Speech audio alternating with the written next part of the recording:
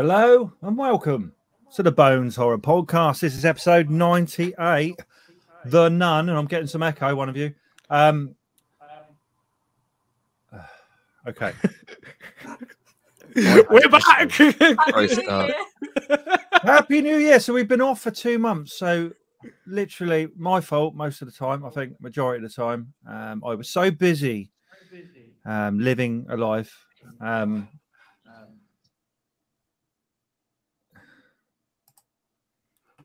Right, I'm just going to mute you for a minute, Larry. It's very confusing on my end. So we had a few weeks off. A few weeks, 6 weeks, 7 weeks? Yeah. I'm muted. Can you all hear me still? Yeah. Is this all going tits up, is it?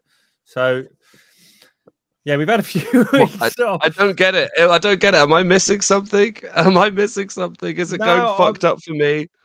I was echoing, Larry, and it's quite hard to kind of talk. It might be, because we I've turned it down.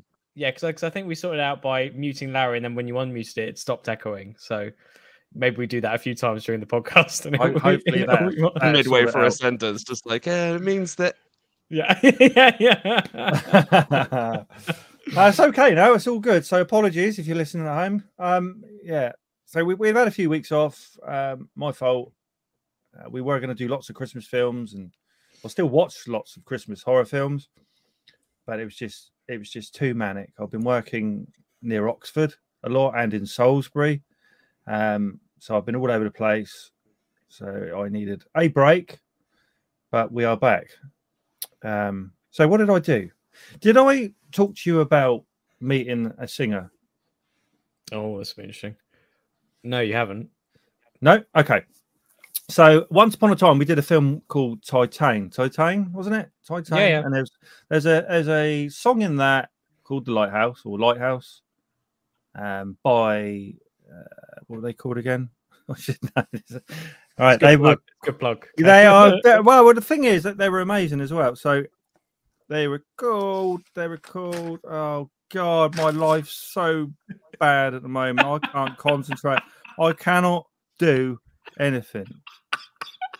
What is the point of being me? I don't know. So I met Future Islands. Okay, so the singer Sam, you know Future Islands. So anyway, so I was working at the university, and they parked the buses outside the Guildhall there. And in the morning, I'd just been for a hot sausage, as I do in the morning, and there he was, the singer, outside. So I got chatting to him about bits and pieces. Massive fan of the podcast, obviously. And I didn't have tickets, so he put me on the guest list. Nice. So me and my oldest son, Ollie, we went and watched Future Islands, which was an amazing night. And it's certainly a hell of a show. And that guy can sing and dance and do everything. And it was absolutely superb. And I hadn't really listened to much of them before watching the Titane movie. So I thought that was really nice. And thank you, Sam. Hope you're listening tonight. Amazing stuff. Wow. And that's about it, really. Watching my team lose at football constantly. Getting banned from football for 3 matches. That's another story for another day. Just been quite interesting. Nice Christmas. So you guys, as I'm unable to speak very well tonight, maybe it's your turn. Jess? Oh, no. I don't know where we left off. I've been at my new job for a while now. That's been good. I just had a really chilled Christmas. But we got to go on a new cruise ship for one night. That was amazing. I saw that ship. Yeah. Yeah, it was huge. Got dressed up and went to a silent disco with the rest of my colleagues. Drunk far too much, and then had to get up and get off the ship in the morning to go back to work. So yeah, it was really nice. What is Port Crackling Young? Nice. So the audience doesn't know what's going on now. Basically, Lauren said he thought the noise was a bit crackling on his end, and for no reason at all, I just said Port Crackling Yum. So So Yeah. I have got some What the fuck? How, what? proper pork crackling. These are chili naga ones, so they're very, very spicy. How do you have them on hand just as Oh, soon don't- as? Just the like, way what this podcast is about, and people forget that. I know I couldn't remember the name of the band, but it's all about preparation, guys. It's like I psychic like preparation. Foresight, It's like- foresight, all about. Or you just foresight. ran out for a bit and got the pork crackling and then ran back inside. This is just a recording. Yeah. Unpauses it, just like It's like Saw 2 or something. I mean, he's also got a tortoise to hand, so. So yeah, in the background, I see. I did Well, wonder what was in there. I just thought it was a cage. no, it's a bit annoying really because my youngest son, he had a tortoise and then he gave up looking after it. So he went to my middle son Alex and he kind of gave up because I like the tortoise, but it's a bit boring. I would have thought. So in the end, he's come in with me and he's happy as Larry now. I've put him to sleep, so he's not jumping about in there. And yeah, but yeah, he's great. Well, I'll get him out one day, but the tortoise, and you can meet him. Gonnie, his name is. Nice. I'm getting echo again. So, what have you been up to, Ewan? Or Larry sorts himself out. I have not changed a thing. I do not get this. They just. I think I sorted it out. That's sorted out. Yeah. Yeah, well, I've been doing the usual thing. So I've been going to more and more press screenings because Oscar season's coming. So I've been going to more and more films. It's weird though because you often, in my job, I'm obviously very privileged to be doing what I'm doing, but occasionally occasionally it's really weird when you sort of like. Because I went to a screening recently, a screening of Steven Spielberg's new film, but there was also a screening in the other screening room of Nolly, which is a new TV drama by Russell T Davies and starring Helena Bonham Carter. And so as I arrived to the venue, this car was trying to get past me. And I looked in the window, and in the window was Helena Bonham Carter. I was like, oh, fuck, okay. And then I was just like, okay, I'll go first. And then, wow. But it's these instances which it's like, oh, it's a really well-known, really famous actress that's just there, and it's a really mundane thing. And then later on, as I was sort of waiting for the film to start, sort of in the lobby area, Russell T Davies, as very tall man, just sort of passed by. I was like in my head, I was just like, you're one of my heroes, and I don't know what to do. I'm just sitting here, and you're just like walking past. I mean, obviously, it's not really polite to sort of go up and say, I love you. It's just, it's just there. But yeah, so it's quite fun just to be back in the swing of it. And I'm enjoying myself. So yeah, it's good. Yeah, it's Nice. It's good to be back, isn't it? Good to be back out there. I found that I had a couple of weeks off at Christmas, and it was kind of nice to get back out there. But I am traveling 110 miles round trip every day now, so it's not great in some ways. So Larry. Yeah, no, good Christmas. Still working. All good on that. And then I finally sorted out my PlayStation 5, so now I've got both the consoles together. And Your Series X as well. Yeah, both of them right next to each other. Right. But the when I was picking it up, the bundle that they did, they didn't just do any by itself, but the one I got came with the new God of War. So I'm looking forward to giving that a go. And I'm going to replay all of The Last of Us on it because you have to, and especially with the series coming out. Well, sorry, series that's out. Are you getting the remake, or are you just playing it? Yeah. Right, okay. Well, tell me how that is, because I haven't got it, but I have. I'm interested. Yeah. Well, because I did the whole PlayStation Plus thing, and you can play the it's weird because one's called the remake and one's called the remastered. Yeah. And the remastered is the PlayStation 4 copy that's the one I've done, which is free. But I'm gonna get the PlayStation 5 one, which is the remake. Yeah, The Last of Us Part 1, isn't it? So Yeah. Last of Us Part 1, and then in like brackets it's like remake. So Right. that's the one that I'm gonna do, Yeah. and then I'll do The Last of Us 2 again. Oh, yeah. But yeah, that's basically it. Like, you know, not too much. Watched like quite a lot of stuff, obviously. We've only got an hour, though, haven't we? Before... We've only got an hour tonight because roughly. Because you got to go and eat. Is that right, Mary? Yes, the many normal things of human nature. You have to feed, Lawrence. You have to feed at 9 p.m. I have to feed. So here we go. The Nun, our episode 98. A priest with a haunted past and a novice on the threshold of her final vows are sent by the Vatican to investigate the death of a young nun in Romania. 2018's The Nun. Directed by Colin Hardy. The only film I think I've seen is The Hallow, is it? Which is a British movie. I'm sure I've seen it, but I'm going to watch it again. So, but that got really good kind of reviews and things. It starred. Hang on, this echo's getting bad. Tessa Fomia as Sister Irene, Damien Bersher as Father Burke, Jonas Blaquette as Frenchie, and Bonnie Adams as Valak the Nun. Budget of 22 million and a box office of 365 million. Rotten Tomatoes, what are we thinking? Shit. I reckon it'll. I actually don't think many people actually like this film, or at least not as much as like The Conjurings. So I reckon it's going to be in the 40s. Now I'm echoing. 40s. There's a big echo there. I swear it wasn't me. Please don't kick me out.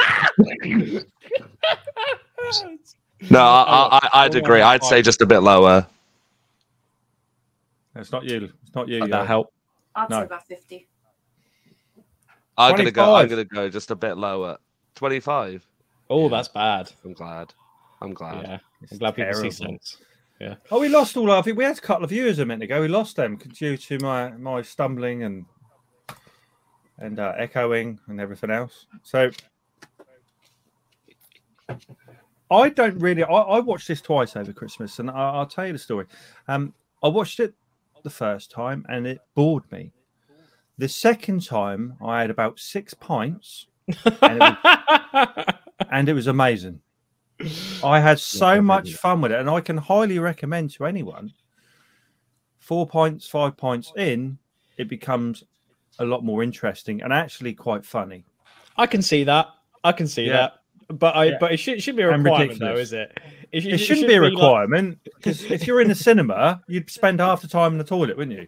Is that going to be the new sort of rating by the BBFC? It's going to be you have to have 6 pints before you. There's 2 ratings. Recommended 6 to 8 pints. I think if I had 5 pints, I'd probably enjoy Swamp Ape. So. And we're related. I can't believe that.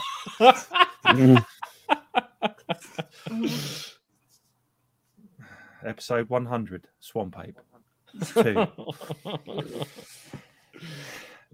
So, can we just want to remake it? Because I enjoyed it the second time, and having 6 pints, or it was Christmas, you know, probably over.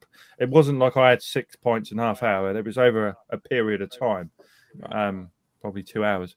But it was okay.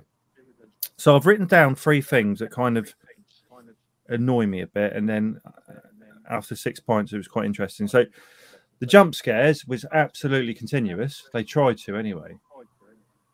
So that's kind of what I got from it. It was literally setting up the next jump scare after jump scare after jump scare, and it didn't have to be the nun. It was whatever.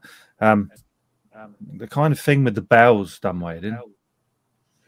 How they set that up, and then obviously he managed to be buried underground instantly. And the blood of Jesus.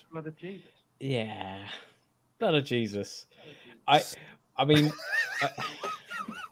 What I found interesting about this film is that The blood of Jesus. It's trying to sort of stitch together various other sort of subgenres within horror, right? Or at least the sort of you got sort of classic horror in some ways. So I mean, like the sort of castle they go to is very sort of Dracula, very sort of Nosferatu sort of like a setup and everything. And then you've got the nuns who are sort of scaring themselves, and it's in a church. And you've got Buried Underground, which is another sort of tropey thing. And it's sort of, that's kind of what it felt to me in some ways. It just felt a bit like a sort of Frankenstein's monster of better horror, or scraps of better horror movies. And it lazy. just, yeah, I think it was lazy. And I thought there's so many things where it's just like, I don't understand why this thing led to this thing. So for example, at the beginning, when they're trying to sort of gather the team to go to this church, which is possessed by a demon, their choice is a nun who's not quite sure whether what she wants to be a nun, played by Taissa Farmiga, the sister of. Yeah, and she's like, because she like starts off like teaching the kids science and stuff like that, and you can clearly see there's doubt in her mind. And you know, the process of the movie is her like getting away from doubt and becoming like full on religious. I don't understand why they picked her. That there was that's weird backstory where she was like involved in something, but it didn't really. I thought she was quite good though. Like, I didn't mind her at all. I don't know. I the thing is with Taissa Farmiga is that I quite enjoyed her in the first season of American Horror Story. Yeah, that was really where she's through, isn't she? Yeah, and that. But here, I thought she was quite contrary to American Horror Story. Here, she was. I don't know. She felt a bit plain and a bit nice and a bit innocent to me. There was nothing sort of like. I don't know. There's no edge to her, and I felt I just felt like she wasn't that interesting, and equally she didn't give that interesting a performance. I think. I mean, she could scream. That's good, and she could do. You know, she could say lines in a certain way, but that you know. But I don't know. I didn't really find her that interesting in this. I agree. Oh, she was a nun, though. I think she could have given. It's such a shame. Is all I'll say. It's a shame with all of this fucking franchise. But it had 22 million budget, and it did a box office of 365 million. Because the producers know what they're doing. Yeah, I feel like that is. They are like, again. Don't get me wrong. They're smart in that they clearly know that there's an audience for it, and people like me. At the end of the day. Well, no, but at the end of the day, it's not the fact how they're putting it out there and being like, let's continue it. I think for me, it's just the quality of them. Like they really do just sit down. It feels like someone sits down for a day and goes like, what's next? And someone goes, there was a nun in the last one. Let's fucking milk it. And it's like, right, give me 7 hours. I'll have something. And then they look at it and they go, it's great. Yeah, it's great. And it's they're making a second one. They're making it right now because the first one did really well, and I'll tell you, the reason why it did the nun did really well is because they obviously built up the character in the other. So Conjuring 2, that was like one of the more remarkable things about that movie in terms of like, you know, there was like a fan base for the nun and like everyone wanted to see more of the nun, which is, you know, totally how they planned. And then they put it into Annabelle Creation and so, oh yeah, there's the nun. And then obviously the nun. And then everyone's like, oh cool, there's a new film about the nun. And they go and see the nun and it's shit. And I agree, but she was some of the Conjuring 2, I think that was the best thing about it. I would agree, and I think that's kind of missing from this. I also just didn't like that. Sort of try and like. I think they've done this before. I can't remember. It might have been with the first Annabelle movie instead of the second one, but it's kind of like the backstory to the nun is just that she's a demon. And there's not really an origin story there. It's just another story involving the nun, and even worse was that the kind of backstory that they tried to build throughout the film. Is it too strong to say it was horseshit? I'm gonna go with horseshit. I would go horseshit. I'd go further. Yeah, no, Gary. Because firstly, there's sort of two sort of points in the backstory behind the nun. Firstly, that sort of Christian knights came in during the Crusades, I think, which is kind of problematic in itself. Knights but anyway, Templar stuff was it? Yeah. So they That's sealed up. Really quickly, just to add on what you said earlier, that whole thing then plays into a complete, for me anyway, tonal shift where they're like exploring, like almost like, dare I say, like Tomb Raider or Indiana Jones sort of thing, which I feel like this film wanted to cover its ground on. Like, we have a bit of this, we'll have a bit of this, and I don't know. I feel like a simpler plot that was just like, let's have fun with it, but it's so complicated. But also, it's also weird because obviously, I mean, the Christian knights, they get to this place where it's like God ends here. It's sort of like I don't know, the church basement essentially. That's like there, and it's kind of being a bit sort of Dante's Inferno. So, you know, sort of abandon the hope, all ye who enter here kind of situation. So they're sort of like trying to build up. They build up through the entire movie how scary this place will be. Turns out it's not that scary. I mean, the scariest bit in it was actually a clip that was used in the trailer. So everyone by that point who wanted to see the movie had already seen the scariest scene in the movie, which was when she's sort of following her from behind, and it's sort of, and then there's the jump scare where the other nun on the left like suddenly jumps out and stuff like that. But yeah, so the Christian knights seal up the sort of whatever it is, the sort of chasm that unleashed the demon that was there, and that sort of put a stop to it. And the only way to sort of stop it was like through the blood of Jesus. Ridiculous. So they seal it up, and then I mean, the bit which really I could kind of accept the Christian knights thing because it's all in the sort of, you know, the strand of, you know, religion and ghosts and theology and stuff like that. Fine, whatever, Christian knights. But then this sacred seal that's been, like, you know, done over by the blood of Christ and everything like that is somehow broken by bombs during the Second World War. I mean, that was ridiculous. That was ridiculous. I mean, they were just trying to sort of, like, I don't know. I feel like they were trying to sort of come up with a reason why the demons haunting the church at that period of time. And so they think, okay, we need to do something about the Second World War, because the Second World War is really, really close to 1952 or whatever it was. And it was just, you kind of watch it and you're just like, it's really, I mean, it's further than jumping the shark. It's just sort of, I don't know what I'm watching. It's not even like fun. But it goes into it again. It goes into it again that I really do think that with these films, they know that they'll have an audience. So they just come up with it on the spot, write it in, and no one sits there and goes, Shall we make it make sense? And someone just goes like, no, don't worry about it. Like, they'll see it. And then people go and see it. It makes a ton of money. And then they're like, great, we're confirmed for a sequel.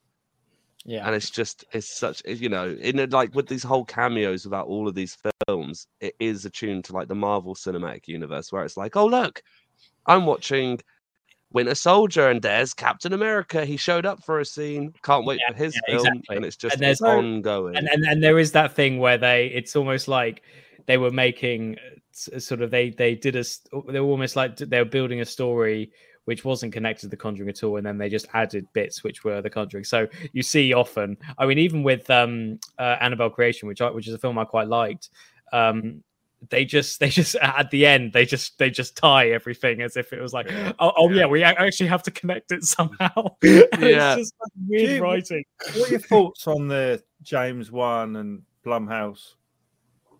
I'm fine with it. I don't know, Lawrence, what do you think about it? What are we going to end up with then? I'm just bored of it. Like, James Wan recently did this film. Obviously, I don't know if any of you have seen it, but obviously Megan, which I've not been and seen it yet.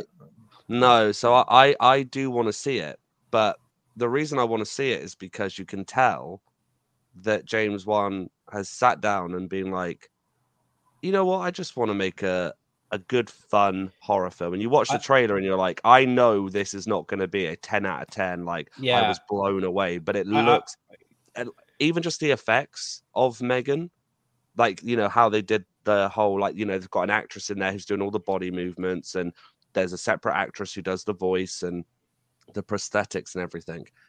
But it's, again, you can tell it kind of reminds me of when I first saw the original, like very first Insidious. Now, I'm the same with that film. I do not think it's a great film, but I think for the time it was actually quite like just a fun new, like, oh god, they're doing ghosts in a new, unique way.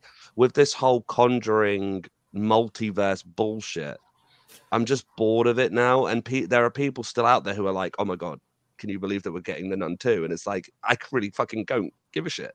Like, I am one of those people. I personally, I can't wait for Nun I don't know why. I can't wait. I can't wait. Also, and then Nun 3, and then the Nun TV series. The Nun Dead Reckoning. That'll cut me. Also, I think Megan is, or Megan 3, or M3 Gun, or whatever you want to call it. Yeah, whatever. Megan 2 in a couple of years. I don't think it's directed by James Wan. I think it's just produced by James Wan.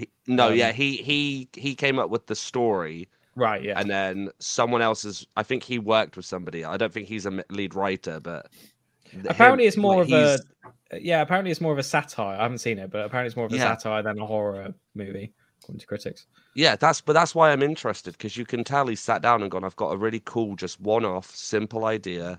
Let's focus all my attention on it. And I have to admit, like, when I first saw the poster, I was like, oh, fucking hell, here we go. But then you actually watch the trailers and it's like, no, actually, it looks like a bit of fun. Whereas all these other linked films just look a bit... I'd be interested to see it. So, but what you didn't like it? What you didn't like it? No, he's got no taste. So, although it is interesting how a lot of these, it was a similar thing happened with Wednesday, where if you have a sort of horror or sort of or in that sort of vein where there's a dance scene in it, that becomes really popular on TikTok, and so people automatically really want to see it, and it grows the audience. So you sometimes wonder if that's a new trope. I quite like Wednesday, actually. But this is the thing. It's well done, and it's like really well acted, and like I actually think, like, you know, there's potential there. But what you just said it, personally, you will ask anybody and go, hey, did you like that series? And they're like, oh my god, the Wednesday dance, and I really ship this person. It's just like, fuck off. Like, it used to be like, I love the old Addams Family like films where they were just about like showcasing that. And I don't know, you said it perfectly. Like, once you have a trend, people just will pick up on that. Like, I see that dance, whether it YouTube, TikTok, Instagram, you have somebody who's gone out and bought the dress, has done their hair like it, and then they start going, and you're just like, great. Jess did. Cool. Yeah, so I actually didn't know that. Oh my god. No, I'm joking. I haven't actually. Okay. I felt there was like an urge of like surprise, but also like feeling terrible at that same point. I love that point. She just went back and just opened the cupboard, and it was like a full Wednesday game. Yeah, only there, like deleting the TikTok. Like, so let's get Jess's views on this before we wrap this part of it up. I quite like the film. Well, I completely agree, but it feels quite lazy and just a quick way to continue making money out of this series. It's just gone kind of on for too long. I think it's shot well. There's some scenes I really like in it, especially when they're all praying and then she goes and opens the door and they're like, what other nuns? And she turns around and there's no one else there and the body's been there for a really long time. And I thought that was a really good scene. And there's certain things that I like it that are quite stereotypical that some people probably hate, but I really like. So when he opens the door and he's left her body in that room and her body's sitting up and he's like, that's not how I left her. And it's just so like, it's just one of those things, but I loved it. What do you think of? What do you think of Frenchie? Was he French? What was? I couldn't get my head around his accent. It's I don't kind know. of like Bruce Campbell in a way, isn't it? It's sort of like a sketch of Bruce Campbell. It was an odd. I quite liked him, but I just couldn't get my head around the accent or what he was or what he was doing. I also sorry to jump it, but I really didn't like that. There was a line that he said towards the end when Tisa Farmiga's character basically says, "I'm gonna be a nun. It's gonna be great," and he basically said, well, he didn't say it like this, but the subtext was, "Oh, it's a shame I don't get to fuck you anymore at all." There was like that kind of vibe to it, where it was like, "Oh, it's a shame, we could have had sex," and I'm just like, that's just a bit, it's sort of played for laughs, and it's not meant to be taken too seriously, but it's just like, yeah. I was just about to say, like, you remember when they say like, oh yeah, only include like when you're shooting something, like what is important to the plot, or like, I mean, that must have been desperately important to the plot. Yeah. I did go to the cinema with Jess's granddad to watch this. And he'd not seen any of the Conjuring series at that point. And he said, that was all right, Kev. That was bad. He didn't really ever mention it again. And he hasn't wanted to go to a horror film with me again since. So that's a common theme I've noticed with people, with your spouse or so my wife will never. Well, I've taken her to see, I think I've said it on the podcast before. I went to see this nice new independent film that she may enjoy. It's called Saw. So she didn't like that too much, and we went to see the as well. We went to see the remake of The Hills Have Eyes. She didn't like that either. There have been a few. I took her to see Resident Evil. She didn't like that. What did I? There's been a few. Now she just refuses to go. So unless it's Star Wars or something, then that'd be it. You might have luck with Evil Dead Rise. No, she won't go. I'll take Jess to see that. I think there's no way. Or even she won't even watch that Evil Dead, the good version you put me onto, Larry. So she won't even watch that. So anyway, boners on this. What are you thinking, Larry?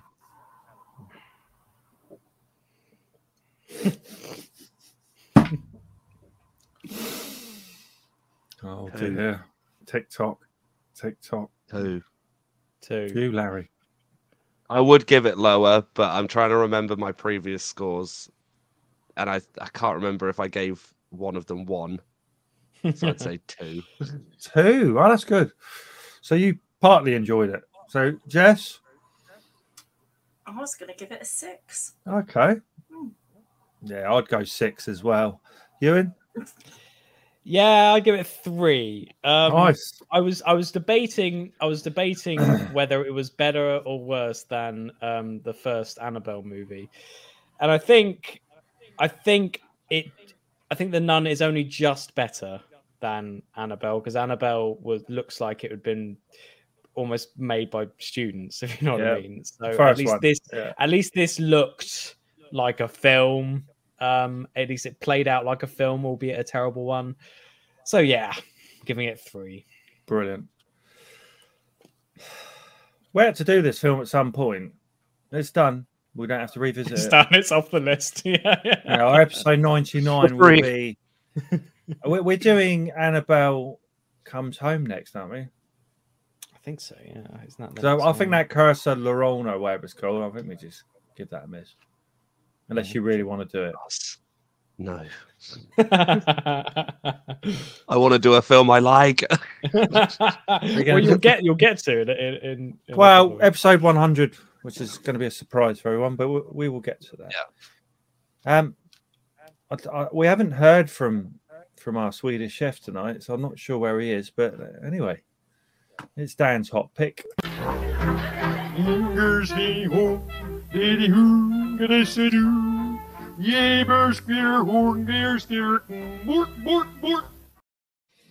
But indeed. Sound for that one. What you did? I don't know what went on earlier for you. So a while ago, a couple of months, well, 3 months ago, Dan asked for us to look at hatching. Anyone heard of that? Oh God, yeah. No, well, yeah. I've No, I heard of remember it. I we haven't were seen it. talking about. So Yeah, from the no, I haven't moment- seen it yet. From that moment that he mentioned it, I put it on order on iTunes, and it came through a week or so ago. So it was a 12-year-old gymnast finds a strange egg. When it hatches, what emerges beyond belief. That's the basics of it. So it is a film from Finland last year. I'm not sure why it took so long to come out. Its subtitle was in foreign. And I really like this film, as in I watched it twice last week. So I got halfway through it. And then I said to Alex, I'm really enjoying this film. It's a bit weird. Do you want to watch it? And he's like, yeah. So I started it again. So it's a film about this. It starts off with a girl and her family, and they're kind of the mum likes to film everything. So like a blogger, you could call it. I think that's the word for it. She blogs everything, and it's all this big happy family. And then one day a crow gets into the house. I can't remember if it come through the window or the chimney. Anyway, it does a lot of damage, and the little girl catches the crow, gives it to her mum. Her mum kind of breaks its neck. Which shocked the daughter. Anyway, the daughter's a bit later on. She's in the woods. Why you'd let your 12-year-old out in the woods on her own, I don't know. But she's out in the woods, and she sees this crow, and it's hurt its wing or something, and she smashes its head to bits. But there's about 10 bangs with a rock before it dies. It's quite brutal. And she finds an egg underneath this crow. So she takes, I don't know what an egg wants smashed to bits anyway, but she's got this egg, and she takes it home, and this thing keeps growing and growing. And what appears, I'm not going to tell you because you need to watch it. And I think this film is basically a story of her mum kind of wants her daughter to be something. And in the end, I think that's what she becomes. So it's that journey. I may be wrong. Have you guys seen? I haven't seen it, but I've seen the trailers, and I've seen info about it. It looked a bit to me. It looked sort of like a kind of sort of surreal fairy tale in Australia, or modern fairy tale. With the egg and what it becomes. I think the trailer is quite misleading. Because I think we showed the trailer on the podcast when we had the technical abilities to do that, Jess. Yeah, sorry. But did they show the ending shot? Because that was something I remember that there was a shot in the trailer where it looked like it was the end scene. What was in it? Do you remember? Okay, well, yeah, no, I do remember, but well, just heads up then. But like, I remember obviously like that egg hatches, and it's like all like a mutant bird, but then it takes the form of like but that bird keeps changing. Yeah, like into like almost a copy, or like a human form. Yes, I didn't want to give that because it was away. in the trailer. Well, no, but it was in the trailer. In the trailer, I remember there was a huge debate. There was a debate. Yeah, that's shit. They should never see. I couldn't remember that part. So I must, I'm like, but I loved it. Spoilers for anyone listening. Yeah. Whoops. But what I got from it actually kind of worked out. This is listening to you so much, and Larry and you, and I think I worked out what the message was. Because to me, not many films have a message. It's literally stab, stab, stab, dead, escape, final girl, boy, whatever it is. That's normally how it comes across. But you got me thinking on that one, and it was good. So I'd like to, if you do get a chance to watch it, what your views are on it. So yeah, you enjoyed that one. Yeah, so it's about that time to move on to what we've been watching over the last month or so. What have you been watching? No, seriously, what have you been watching? Right. Creepiest sound. No background music. Oh, Just yeah, did whisper. You didn't Really? get any of it. What's going on? No, I know. I had the what have you been watching, but it just came out as a whisper. Like, what have you been watching? I was just like, This week. I swear, nothing. So I've watched about 30 films, but I've got down to 5, and I will tell you the 5 that I've watched, and that we can talk about maybe a couple of them. So I watched The Menu. Yeah, The Menu. Enjoyed that. I watched. I had great conversations with you about that while I was watching. Yeah, yeah. Something that you might like, Larry, was Men. Yeah, no, I've seen it twice. I've seen it twice. That was good. Barbarian, which I need to see Barbarian. loved Is that good? Yeah, good. Yeah, I loved it. That was on Disney, is it? Yeah, Yeah. Disney I think. Plus. Yeah, that was amazing. I watched Mr. Harrigan's Phone. Yeah, is that the Netflix one? Yeah, Is Stephen that- King adaptation. Is that Ryan? Is that Ryan Murphy? It's got the lad from It in it. Yeah, The young lad. Stan, I think. Not Stan. The other one. No, the other one. Yeah. Oh God, what's his name? Can't remember now. Yeah. And Halloween Ends. I never saw Halloween Ends. I'm not sure if I didn't mind Halloween Ends. I think it might have been a bit clever for some people, Larry. But like it's I'm actually quite surprised you liked it because I thought didn't it was mind it very... because I took it as what it was. How he'd been living where he was, Michael, eating. I just thought it was too I didn't complicated. know where he for went what it could have shopping been. or whatever he was doing. Yeah, But like even the roundup of how they end the series, which I won't spoil, but like I just thought it was lazy. Like the first Halloween that they remade, I thought that was actually quite a good like introduction again into that world. Like let's tell another story. And then I think we reviewed the second Halloween on the podcast, which I just felt was really odd, some of the decisions they made. And then with Halloween Ends, I just felt like they really wrote themselves into a corner, and they were just like, this happens. And I'd it was like a shame to because, review that. I'd like to talk about it properly because it'd be good to do. But so, Men from 2022 seeking refuge and solace after a horrifying loss, traumatized Harper flees London and holds up in a secluded manor in the idyllic English countryside. I'd like to talk about that one because there is some weird shit going on that I don't understand. Really great film, though. It is great film. good. It was an interesting one when it came out because a lot of people actually didn't like it. So I was curious myself, and I went to see it when it was at the cinema.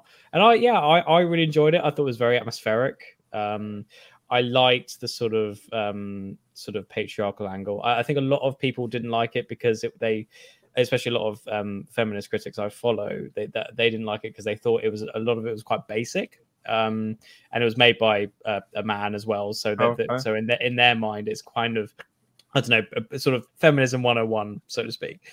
However, I actually quite liked that, and I don't think even though it is even though the sort of politics behind it is quite basic, I think I quite enjoyed the journey which Garland took me on, especially Jessie Buckley, who's great in everything. I mean, even if you don't like the film, you just got to admit that Jessie Buckley's performance is great. Yeah. And also just the sort of, I kind of like those films, the sort of horror films set in really small rural English villages, because it's just it reminds me of sort of, you know, the various movies that are in like set in sort of American suburbia where there's clearly something going on under the surface and there's something dark happening. And I think that's even more the case with sort of these villages, because I don't know, they tend to freak me out. Even though I live in like quite a small town near a few villages, I tend to get scared when I go to a small, like that time when I was with I know what you're going to say. I was with Lawrence, you know, in the West Country, and we went to, was it Red Lynch?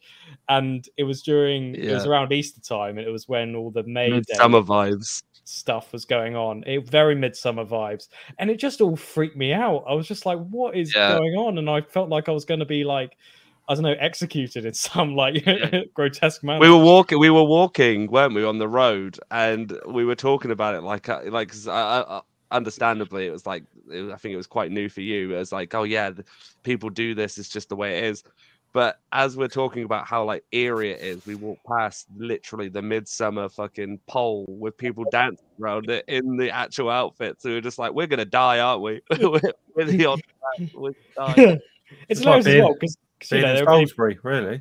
Yeah, because I mean, there are many villages near me that have the same things. It's just I've never been to them really, so it's a weird experience. But yeah, that's why I quite like Men. I quite like the atmosphere that Garland. It was clearly quite an experimental thing that Garland was trying. Because obviously Garland's done many things. 20 Days Later he wrote that. He did Ex Machina and Annihilation. These like big, often quite big sci-fi things. And this one just felt very much smaller and much more interesting. I think it was. I love the end. I love the ending. What did I miss? I love the ending. Why would they change the it? ending? Change. Oh, why did someone come out their own arse or something? I think spoilers. Spoilers, just in case anyone does or hasn't seen. No, maybe I should leave it. But I think you go. Because I was going to say, shunting. You go. Is it? Yeah, well, so to me, I mean, obviously, it's trying to sort of copy sort of Cronenbergian horror and stuff like that. But I think it was also thematically it works. So I think it was talking about the sort of constant sort of cycle of birth and rebirth of sort of patriarchal structures. That's what I got from it as well. So it's like, like the men are sort of being born the same way and they're being brought up in the same attitudes with the same point of view, and therefore it's a constant cycle through history. And I think that's what he was trying to put forward at Scarlet. The only thing I'd add to that is that it's also like kind of a message of the ideals, especially in the film, of what men are thinking and how they react to certain things. It's almost like a mirrored image of like birth, of that, with the context of like women and how they feel in scenarios. You could go into it for hours of just like certain scenes, but a specific one is when she's in the pub trying to talk to a police officer, and the police officer's like, "Oh, has he done anything? Oh, don't worry about it then," like sort of thing, like just completely neglect. And it's that contextualization of what, like, as Ewan said, the cycle of everything. So as much as it the blokes are genuinely like that. I think a lot of men. Yeah, I think. Yeah, well, that's what it gets at. That's what it gets at. We should probably. Yeah, well, that's what it gets at. We should probably specify too that all the men are played by the same actor. Yeah, every single guy in the film. Every single guy in the film. That's straight over my head. But they've all got the same face. They all have the same face. No, they didn't. Not when I watched it. They had different faces. One of them had no clothes they really on, did. So I wasn't looking at his face, obviously. So... but when you but watches the film and doesn't even.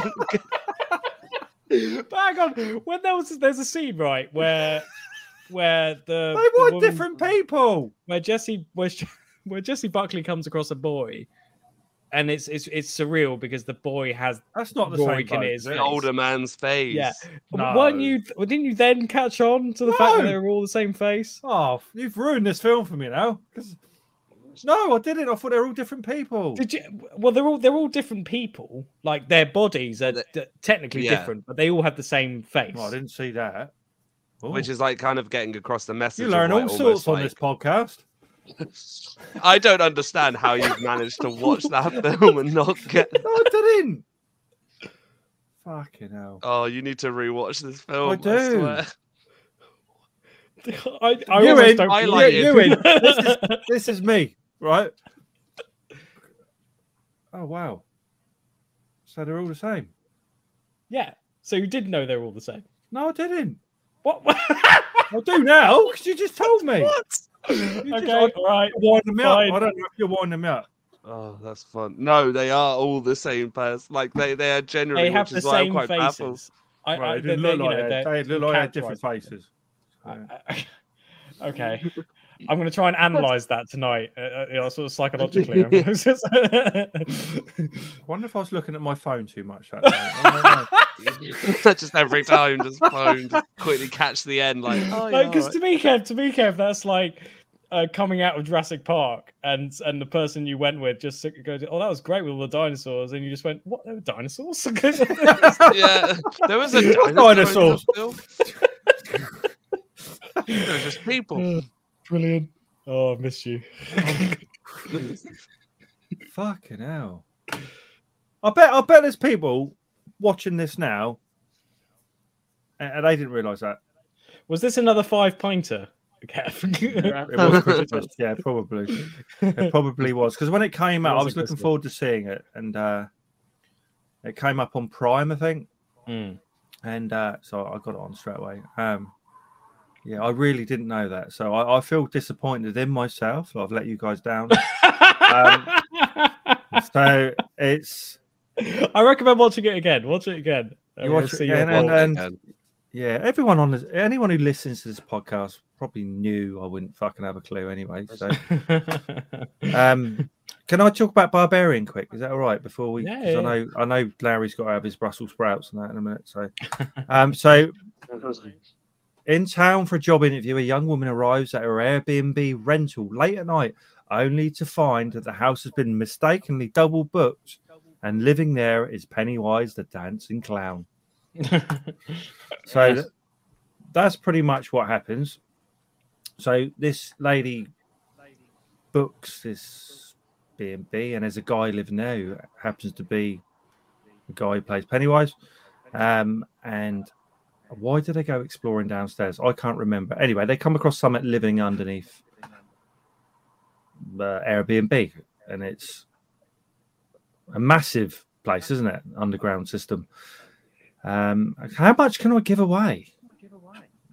You can't really give away too much because I'd say what you've said about it is probably giving away a bit too much. Yeah. Well, no. I'd say what you've said about it is exactly what the trailers give you.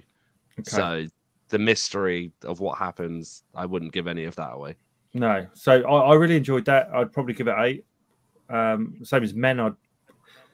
Men, I'm not so sure on that. What rating to give? So I was going to give it like a 7 or 8. Now I feel like I haven't really watched it, so I'll probably give it less. But yeah, so I won't give too much away on Barbarian, which is available on Disney. So I'm not going to talk about the menu. We'll do that another week, and we won't talk about Halloween or Mr. Harrigan's phone. We'll do that another week. So, Jess, what have you been watching? I know I've watched a lot. Can't remember half of it. But my New Year's resolution was to read. I would say read more, but I don't think I've read any books in the past 10 years. That's terrible. Yeah, I know. I'm disappointed, Jess, because I've read every day. I thought you were going to say read every book. No, not every book. I've read every book ever written. I've read one book, but I've been reading every day. So, but no, I've read a lot of books. I haven't in a while. It's good for you. But I have read one book already this year, which was Jeanette McCurdy's "I'm Glad My Mum Died." Oh yeah, I've been curious about that. I wondered. Really was it good. Yeah. If you want some insights into what it was like for her growing up, working, Nickelodeon, that kind of thing, and it's really, really interesting. She's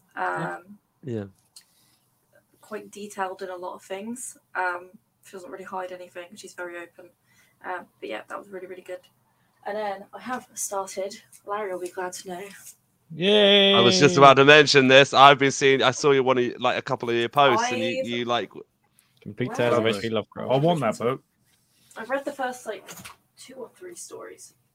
They're quite short. I might read them at once. One of them's really long. The one that Larry likes. There's a few that are quite long. At the Mountains of Madness is quite a long. That's almost like 150 pages. Beast in the Cave, The Alchemist, and I think that's what the thing is based off. Yeah, have you read The Color Out of Space yet, Jess? Is Color Out of Space in there? Should be. I think they're all there. Well, just because that's a really great story as well. But it was more of a. It wasn't really every single. Yeah. I need to get that. So yeah, I'm just going to go one by one in order. I think they're in order of what he wrote them in. Oh, that's quite cool then. Yeah, because it starts with his very first one.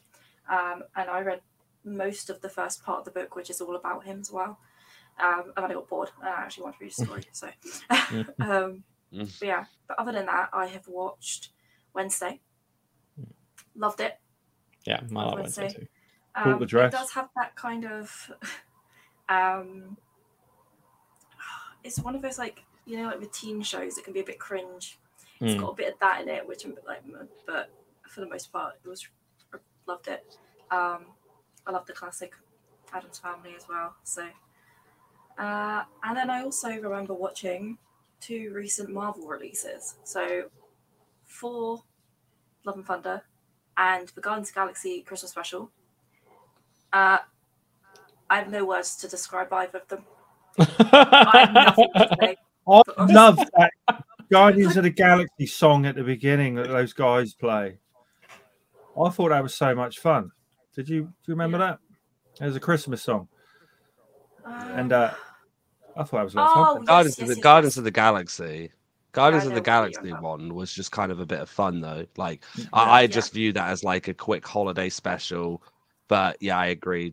Thor, Love The and entire Thunder, time I was yeah. like, what is happening? What am I watching? Like, what is this? Yeah, Was it really bad? it's just No, odd. It's an odd film. Yeah.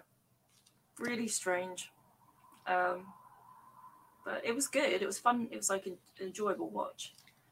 But yeah, it doesn't take itself seriously whatsoever. It's meant to be very kind of just all humour, nothing serious. So, and then 4 as well was just kind of the same for me. There were some serious moments in it, but I feel like it tries to be too humorous most of the time. It was hard to kind of connect to those serious moments. Yeah, especially when you have those 2 fucking goats screaming every second. The goats, oh my god. Yeah. Yeah. Mhm. I like goats. Fucking- Fucking love goats. Mm. That's You it, I in. think. Well, maybe Lawrence should go before me just because of timing situations. Yes. He's only got 3 minutes. Good luck, Larry. Fuck. No. So I saw Avatar 2. That was before Christmas. Is it I thought good? It was good. Yeah. It was good. It don't get me wrong. 3D? You like that? Yeah. Like it's shot in 3D, but also like a really high frame rate, the same as what The Hobbit came out as. Yeah. Me Did you and find Rhea though? Did you? Sorry to interrupt, but did you find? No, go for it. I was going to say That- we should do one each. Maybe, yeah. But did you find that the frame rates often didn't match up? They changed. Yep. That they changed. really annoyed me throughout the entire film. It pissed me and Rhea off because you would see a sequence where it would be like the last action scene in the water and all that, and you'd be like, "Whoa, this looks incredible! Like, this is great." And then 2 seconds later, it would cut to something where you'd be like, "My eyes, my eyes fucking hurt." I swear I read something that said that they did that on purpose or something to. They probably did. I just don't think it worked. It's like turning the motion smoothing off a 4K TV just constantly through the film. It's just because you would have sequences where it would like, don't get me wrong, the film looks phenomenal, and I think that if you like Avatar 1 and you want a continuation of that, like you want the next thing, you'll be happy. But at the same time, when I was watching it, and me and Rhea both said this when we came out, we were like, I mean, this is not a spoiler because the trailers have already given all of this away. But for me and Rhea, we both had a bit of an issue where we were like, the film starts and it's like, whoa, we're on Pandora and everything's going great. And then humans just return and it's like, oh, wait, let's skip a whole bunch of years. And it's we'll just go like to a now. montage, like half an hour montage. It's so quick. It's so quick, and it just shoves shit at you like this happens, and this has happened, and this has happened, and the humans are building this, and this is what's going on now. And it's like me and both of us were like, that's a film in itself. Why have you skipped this? Now, admittedly, I think the ocean scenes are fantastic, and I clearly know that I think most people do that. Like James Cameron has a love for like nature and the ocean, which that shows, and that's great. But yeah, like I walked out of it and went like, yeah, that was really cool. It was a nice experience. And then I just was like, but then after that, I was done with it. I didn't sit there and go, I need to see that again. I went, great, cool experience. For me, I'm done with it. It wasn't so much. I didn't find a lot of some critics found it very mind-numbingly boring. I didn't find it so much boring, but I did find it a bit tedious. Did you find the second act was just Oh, it was long? so long. It was so long, and it was building up to this third act that it just feels to me that James Cameron is almost he's almost a director stuck in the 80s almost, and I feel like this movie would have worked better in the 80s, but I feel like now, obviously the technology is different, but you know what I mean, the story and everything is very sort of and you've got like the really stereotypical American military.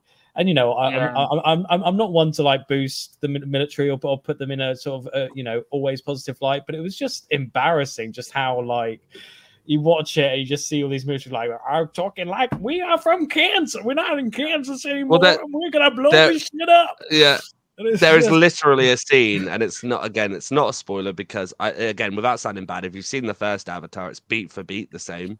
Yeah, it is beat for beat the same. Just different settings. When you have your low point, something really drastic. When the first one, it was the tree falling down, and everyone's like, "Oh shit!" There's a moment very similar involving animals. I will say that there is an animal scene, right? In which one of the kids bonds with a whale or something, a sort of type of whale that's in the water. It sort of bonds with it, talks its language and stuff like that. And the kid is sort of saying, tell me about your story and everything like that. And then the whale goes, "It's too painful." And I was watching it in the cinema, and some guy just burst out laughing at that. And I was like, yeah. Fair enough. Just the idea of an existential whale is quite. We had a completely opposite cinema, and I think me and Ria felt really out of place because we had that reaction where we were just like, there are moments that are emotional, but there are moments that aren't. Like there are moments that are laughable. But we had a couple behind us, an elderly couple, and there's a enemy, how I should say, because I don't want to spoil it too much. But there's an enemy who's very like a dick to nature. And you know how it's going to end up. But when that scene happens, this elderly woman behind us was just there going like, get him, you go, whoa. And we were just sat there like, you're that invested in this that you have to speak aloud. Not like quietly to like who she's with. Like, I mean, shouting like, oh. Get him, and you're just there like, I don't give a fuck. Like it looks great, but I am interested because I do think that it'll sizzle out. I think that like the second one coming out, I think a lot of people went to see it because they're interested in it. Like, oh, I want to see, but I can't see it going 5 without people going, I'm fucking bored with this. Yeah, I mean, it ends with the same fucking shot. It's meant to be 5. That's the first one. It ends the same shot, like identical. And I was just like, you can't do that a third time. Fool me once, fool me twice. Fuck you the third time. Like, you can't do that 5 times in a row. So, that was my first one. I'll hand it over to you and we'll just go back and forth. Yeah, sure. I think my favorite film this year, so far, I know it's only January, but Babylon. Which I went to see for a second time today. It's Damien Chazelle's new movie. So the guy did La La Land and Whiplash and First Man, which I haven't seen, but apparently it's quite good. I really love Babylon. It's been a very divisive film. I've seen reviews that are 2-star, 3-star, 4-star, 5-star, just all across the board. It's a very divisive film. There are people who absolutely hate it and people who absolutely love it. And I'm in the latter camp. It's basically his kind of... It's sort of set in the 1920s, so it's during the sort of as silent movies were crossing into talkies, and it's about sort of behind the scenes basically. But it's a really fun, hedonistic experience because you've got all the sort of jazzy stuff that Damien Chazelle loves to do. I mean, if you just watch Whiplash, you can see how much Chazelle loves jazz music and how much it goes to the beat and everything like that, and that's pretty much infused in there. But you've also got, so many, like, it starts off like with a massive party with like sex and elephants like coming in and dwarves with like holding like giant penis statues and stuff like that. So it's a very sort of hedonistic, weird sort of Bacchanalian experience, but it's sort of Sounds amazing. but then it goes into like 20s filmmaking where it's like everything's like shot all at once and it's all in silent and it's very like meticulous and ordered. But then then the film turns when it goes into sound, and ironically everything is silent because they're in sound stages and they have to film on quiet sets and everything like that. And I tell you what, there's a sequence in which they're trying desperately to film this shot using the new sound and stuff. And I tell you what, it reminds me so much of uni. Just I mean, obviously there's so much passion and creativity that goes into filmmaking, but also it's such a shit show sometimes that it's so painful and you want to kill yourself. And I think this film captures that to a T. And I think a lot of people romanticize filmmaking, and justifiably so, and it's a wonderful medium and I love it to bits. But also often people don't talk about the rough side or how horrible it can be and how weird it can be. Just, you know, the various situations I experienced at uni were enough to, you know, fill a book probably. But it's sort of waiting for that book. yeah. But I think that's what I really appreciated about this film, and I wonder if like I'm not saying this is definite, but I think I wonder if a lot of critics who turned against the film are sort of over romanticize movies to the extent that they don't believe that this sort of stuff happens. And you know, it is over the top. It is an over the top movie. It's very sort of Baz Luhrmann-y in that regard. But I think again, it's justifiable, and I think that there's always, when you really like dig into movies, that you tend to have a kind of love-hate relationship. At least with me, I have a sort of love-hate relationship with movies because I love them. I love what they do to me. I love what they can create. I love what they can, you know, the experience they can give me. But, you know, remember back to how, you know, awful it can be behind the scenes, and how sort of, especially back in that day, back in the 20s, where there was no health and safety regulations and stuff like that, and that can obviously be played for laughs, and it's great. But it's but I think even though it is over the top and it is exaggerated, I think it's still quite a truthful account of what cinema is, and it's also a very sort of deep love letter to it, as well as being an orgy of lust about cinema as well. So it's a really good film, and I recommend it. I also just want to mention I went to see an experimental horror film yesterday at the Prince Charles Cinema in Leicester Square, and I think it's the only venue in Britain to show this film. But it's been doing quite well. It's called Skinamarink. I can't wait to see this. So it's a film that was made on a very modest budget, so $15,000, I think, so very low. And it's one of those sort of very, you know, brilliant success stories where, you know, a low budget film made for 15 grand and it goes like global sort of thing. It's not taken off in the same way like Blair Witch has or anything like that, but it's kind of done the sort of smaller circuits. And as I say, Prince Charles Cinema in Leicester Square is the only place where it showed it at the cinema. It's coming to Shudder later this year. Yeah. It's a very curious and interesting film. I don't think all of it works. It's basically set in this. It's basically a lockdown movie in many respects. So it's set in this house, and you're not entirely sure what's going on. Everything's in the dark, basically.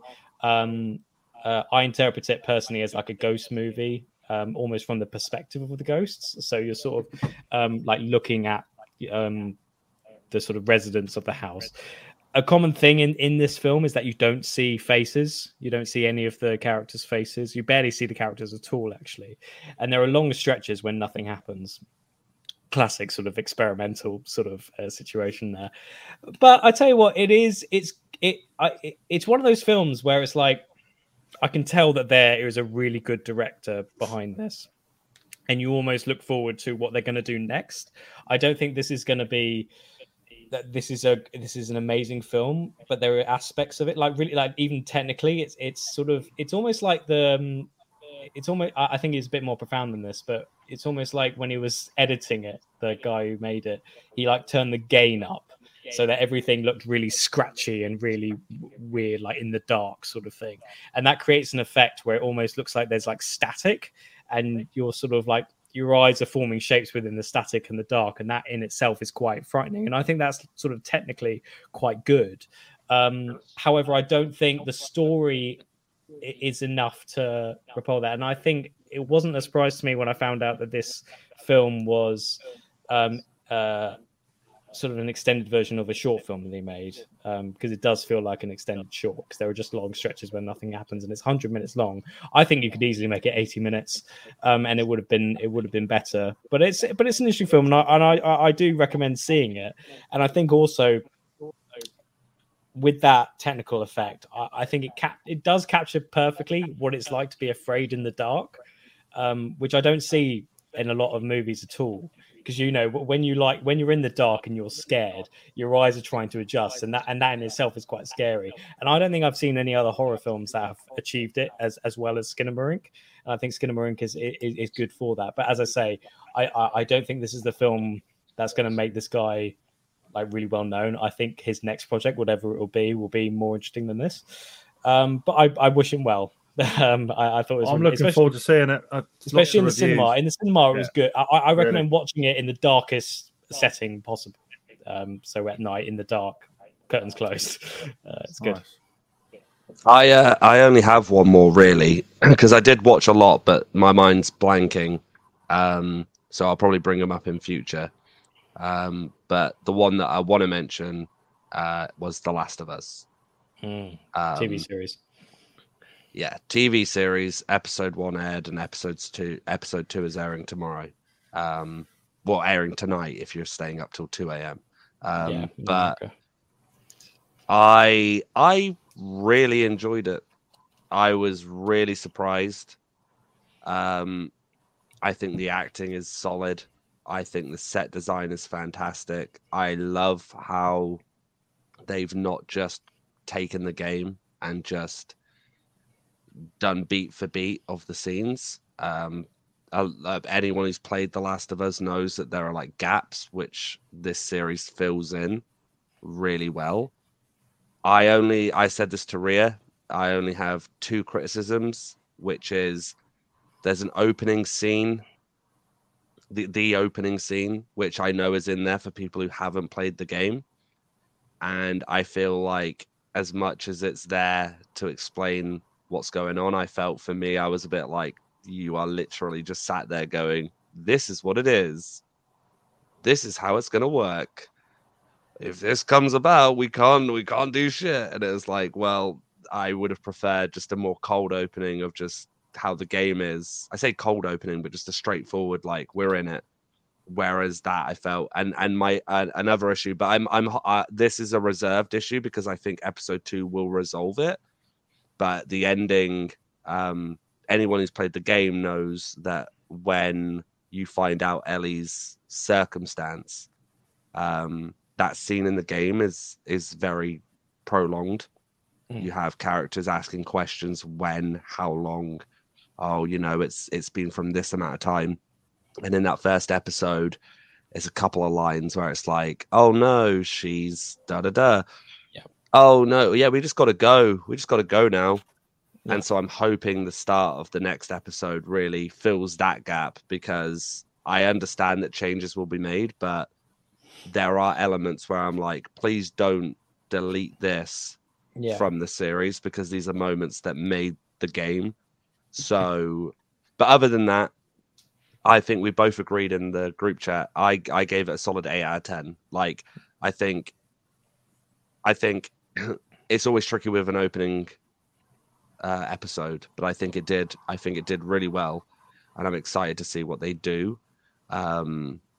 And obviously, it's not a spoiler if you haven't seen it, but just similar to the game, you don't have clickers in the first episode. I saw a lot of comments going, "There were no clickers," and it's like, well, the game. Just wait, be patient. Clickers in the trailers, weren't there? I'm sure I've seen trailers with clickers. but I saw a lot of comments where people were like, "Oh, I've seen the opposites of both ends. I've seen people going 10 out of 10, best game adaptation ever." And it's like, yeah, no, I would agree. This so far from a first episode, it's looking to be that. But similarly, I've seen people go, "Oh shit, didn't see a clicker. There's hardly any zombies in it," and it's like, it's okay. funny. It's funny because I think it was a great opening episode, and I think it did surpass the much needed threshold of being a good adaptation, which obviously every video game movie sort of tries to be, but it never is. Whereas this is actually a TV series in itself, which I think Craig Mazin and Neil Druckmann strived for. They strived, okay, this is a TV series. It's not a video game. This is a TV series. Although I'm still slightly skeptical. I've only seen the first episode. I enjoyed it. I thought it was good, but it's funny, as a massive fan of the game, it's difficult because I think the game was created to be a game. You know, it's an experiential experience, and a lot of the emotions that you have for the characters are based on the fact that you essentially walk in their shoes because you're playing them and you're in the game, and it brings a deeper sort of a depth of empathy that is often not around for other mediums. Whereas with the TV series, it's interesting because you don't have that same or exact same level of empathy. And I wonder if that's why they've gone as far as 9 episodes, because I think they want to try and build that. Because I think the first episode was just trying to get the main stuff out the way, get the catalyst out the way, you know, with Ellie's circumstance, as you say, to try and get that like sorted and everything like that. And then we'll continue to do the sort of character building through future episodes. And I think that I am optimistic, but I do worry about whether it will be if it will match up to the original, which is not a good thing to expect. But I think it's difficult when you're a big fan. Yeah, no, but I completely agree. I had the same thing. Like when you're watching it, you're like, yeah, this is great, but I completely agree. When you love, you know, I've played that game more than I think 3 times through. Obviously not the PlayStation 5 version. That's going to be next on my list, but it's also so good. Yeah, you know, you're used to it, and you sit there and you go, these scenes. I remember the first time playing it, knowing nothing, like no one did. You're just going through, and you're like, how is this going to end? But it's also. I will just. You're gonna go for it. Go for it. Oh, okay. Oh, no, okay, yeah. Oh, no, yeah. But the thing is that it was interesting because the thing that I liked the fact that they added new scenes and they built up the world a bit more. And to be honest, I did like the opening scene as well, because that offers some change. What I didn't much like, and this is only for people who have played the game, is that when you see scenes from the game, you know, translated into the scenes on the TV screen, and they're not as good as or not as well done as the one in the game. That's the thing that I struggle with. But I think since they've moved away from the main bit, they'll sort of come into their own sort of thing. I do wonder how faithful they'll be. I'm kind of hoping they're not that faithful, or at least not very faithful, because I think the whole point of a TV series or another adaptation is to have something new. I know they're going to, you know, cover the same beats and whatever, but I think if they achieve something different, I think that'll be more interesting to me rather than being really comparative about it. And a prime example, I mean, to anyone who's played the game, is when you play the game, and obviously, as you said, you're playing it as Joel. You know, for the majority, I'd say, because obviously there are moments but there's like this whole story beat, which I really liked about the series, because in the game, and it's not a spoiler because it's so early on, but you know, you're trying to get to this guy, Robert, who's fucked you over with something, and you know, you're playing it, so it wants you to go through levels of, you've got guys to take out. And I really liked how they handled that, because they were like, you cannot physically do that in a series. So we have to go around it. But it still gave you the story beats of, oh, okay. But no, I was just going to end it with, I actually had a complaint from Ria, which it was my fault, but she watched it as well. We watched it on different days, and I love The Last of Us, so I've showed her like the opening scene from the game, and I just had this I just had this sentence from her like, no, I really liked it. It's just a shame I knew how it fucking opened. And I was like, oh, I'm so sorry. I was like, I'm so sorry. She was like, yeah, don't show me more. No, yeah, but it was hilarious because obviously I'm not going to say them in here just in case anyone who's listening or anyone in here has not played the full game. But it was just hilarious because there's like another moment where she's like, oh, that character, is that the character where this happens? I was like, how do you know that? And she's like, because you fucking showed me. And I'm like, oh no, I'm so sorry. But I haven't spoiled the end. I know that for a fact, so. So Do you think they Good. keep to that ending of the game? I think so. I pray they do. I mean, it's already been hinted at in the It's trailer. incredible, the ending. If they get that actually on screen. Well, Yeah. is it Neil? I always get his last name. Druckmann. Yeah. Yeah, Neil. Well, he's basically come out and said like he has no intentions of doing spin-off series or changing the plot. Yeah. So it could be which just 2 leads to a lot. seasons, you know. Well, no, but this is what leads to speculation of like people, myself included, think that they'll do season 1, they'll start production on season 2, but then while they're doing that, a third game will be released. So there's 3 maybe. seasons Yeah, complete. yeah. But I'm hoping not, because I know a lot of people, I think we've discussed this before, a lot of people have backlash against the second part. And I think that a lot of it is, Well, the game. admittedly, I can understand. Yeah, the game. A lot of people, I cannot. 10% into that. I haven't done a huge amount of Well, that. yeah. Well, no, I won't spoil anything at all. But all I'll say is that I saw there's a lot of, and I know me and Ewan have discussed this quite a bit, but a lot of the backlash seemed to be like people just a bit butthurt that they didn't get The Last of Us Part 1 again. Yeah. And for me personally, I thought it was a great story, which is what you have to have. But And, you know, I think a lot of it's- people were disappointed. I was playing a different character when I was been playing recently. Yeah, well, I think that's the. And you know, it's something to say. You know, if you didn't like the game, you didn't like the game. It's not anything wrong with that. But it's not a crime, obviously. Yeah, there's I don't know. There's this kind of weird attitude of people holding the first game in such regard that any change is quite difficult. And I liked the differences in part 2, and I thought it was very innovative how they tackled the story, and just it's evidence to show that video games are a valid storytelling medium, and it's one that often people don't realize. You know, I know a lot of people who wouldn't understand what I just said, that video games could tell stories, such an emotional thing, and some people might even laugh at that.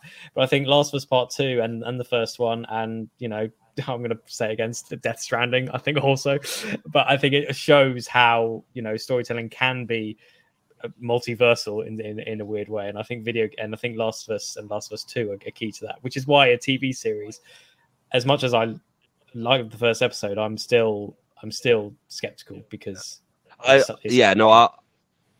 will hold all of my review like completely until I see that last episode and I can look at it as a whole thing. But as a first episode, it's a great start. I know that there's been review like Empire, for instance. I know Empire reviewed the whole season. Like, they got the whole season and they gave it 5 out of 5, and they were like, "Oh, it's so good." But I think, like you said, you can't, off the first episode, I'm like, yeah, I really want to see the next episode, especially the way it ends, which again, if you've played the game, you know what's coming next. So it's like, oh, great. But yeah, I'll say for now, first episode 8 out of 10, but I'll review it as a whole series when it's all finished and see what it turns out to be. Excellent. So is that it? So many thanks, everyone, for sticking with us. And we've had a bit of a break, and it's always good to kind of have a break sometimes. The podcast is 3 years old this year, which is crazy when I think about it. So next week, we will be back with episode 99, which is Annabelle Comes Home. Is that right? Yep. Is it Comes Home? Yeah. Yep. I think that will be a little better than The Nun. I'm pretty sure. I hope so. Yeah, I'm pretty sure. There's no Dan's hot pick at the moment, so I might just pick something for him. See what I can find and watch for that. So if you want to follow us on Twitter, it's the Bones Horror Pod. Instagram, Bones Horror Pod. If you want to email us, even, it's boneshorrorpod@gmail.com. So we'll be back next week. And thank you ever so much for listening, staying with us. And I'm pretty sure we're all back next week. Yeah, hopefully. Should be. Be nice to keep it going for that episode 100, which I think will be quite exciting. So see you all next week then, guys. Thank you very much. Bye-bye. Bye.